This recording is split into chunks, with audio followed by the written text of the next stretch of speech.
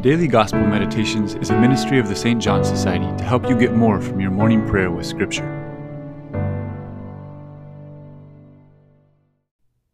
In today's Gospel, we read that Jesus was accused by a group of scribes from Jerusalem of driving out demons by the power of the Prince of Demons.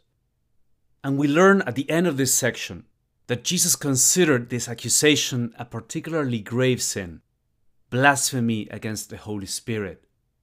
But the main reason why Jesus said the sin would never have forgiveness is not just its gravity, since God forgives very serious sins to those who repent, but rather how deliberate and set against the light it was. Because there was the Son of God, performing miracles, healing people, casting out demons, providing all the evidence that he had come from the Father, and these unbelieving scholars said that those miracles must be the result of demonic power. When people set themselves against evidence in that way, how can you reach them?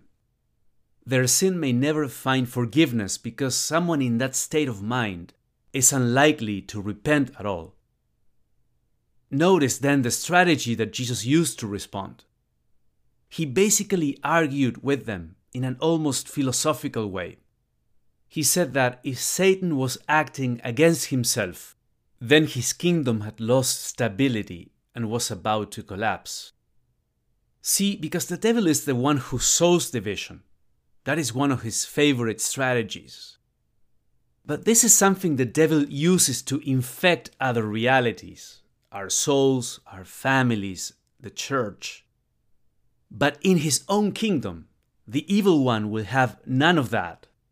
He requires perfect obedience, or else his kingdom cannot stand. This episode also gives us the chance to reflect on how Jesus reacted when he was being maligned. The suspicion cast upon him was so hurtful.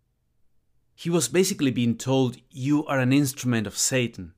You're the enemy of all that is good." What's remarkable here is that Jesus didn't allow the stubbornness and malice of his enemies to determine his response. It's as if he deflected it emotionally and didn't let the blow hit him. And then he responded in a charitable, cogent, and patient way. It's a way of responding that shows that he believed that his words could be a seed of change in his adversaries. So, could stubbornness get the best of you in some moments? How is the Lord reasoning with you so that you may always stay open to the light? How do you usually resist those who oppose you? And what would Jesus want you to learn from the way in which he confronted his accusers?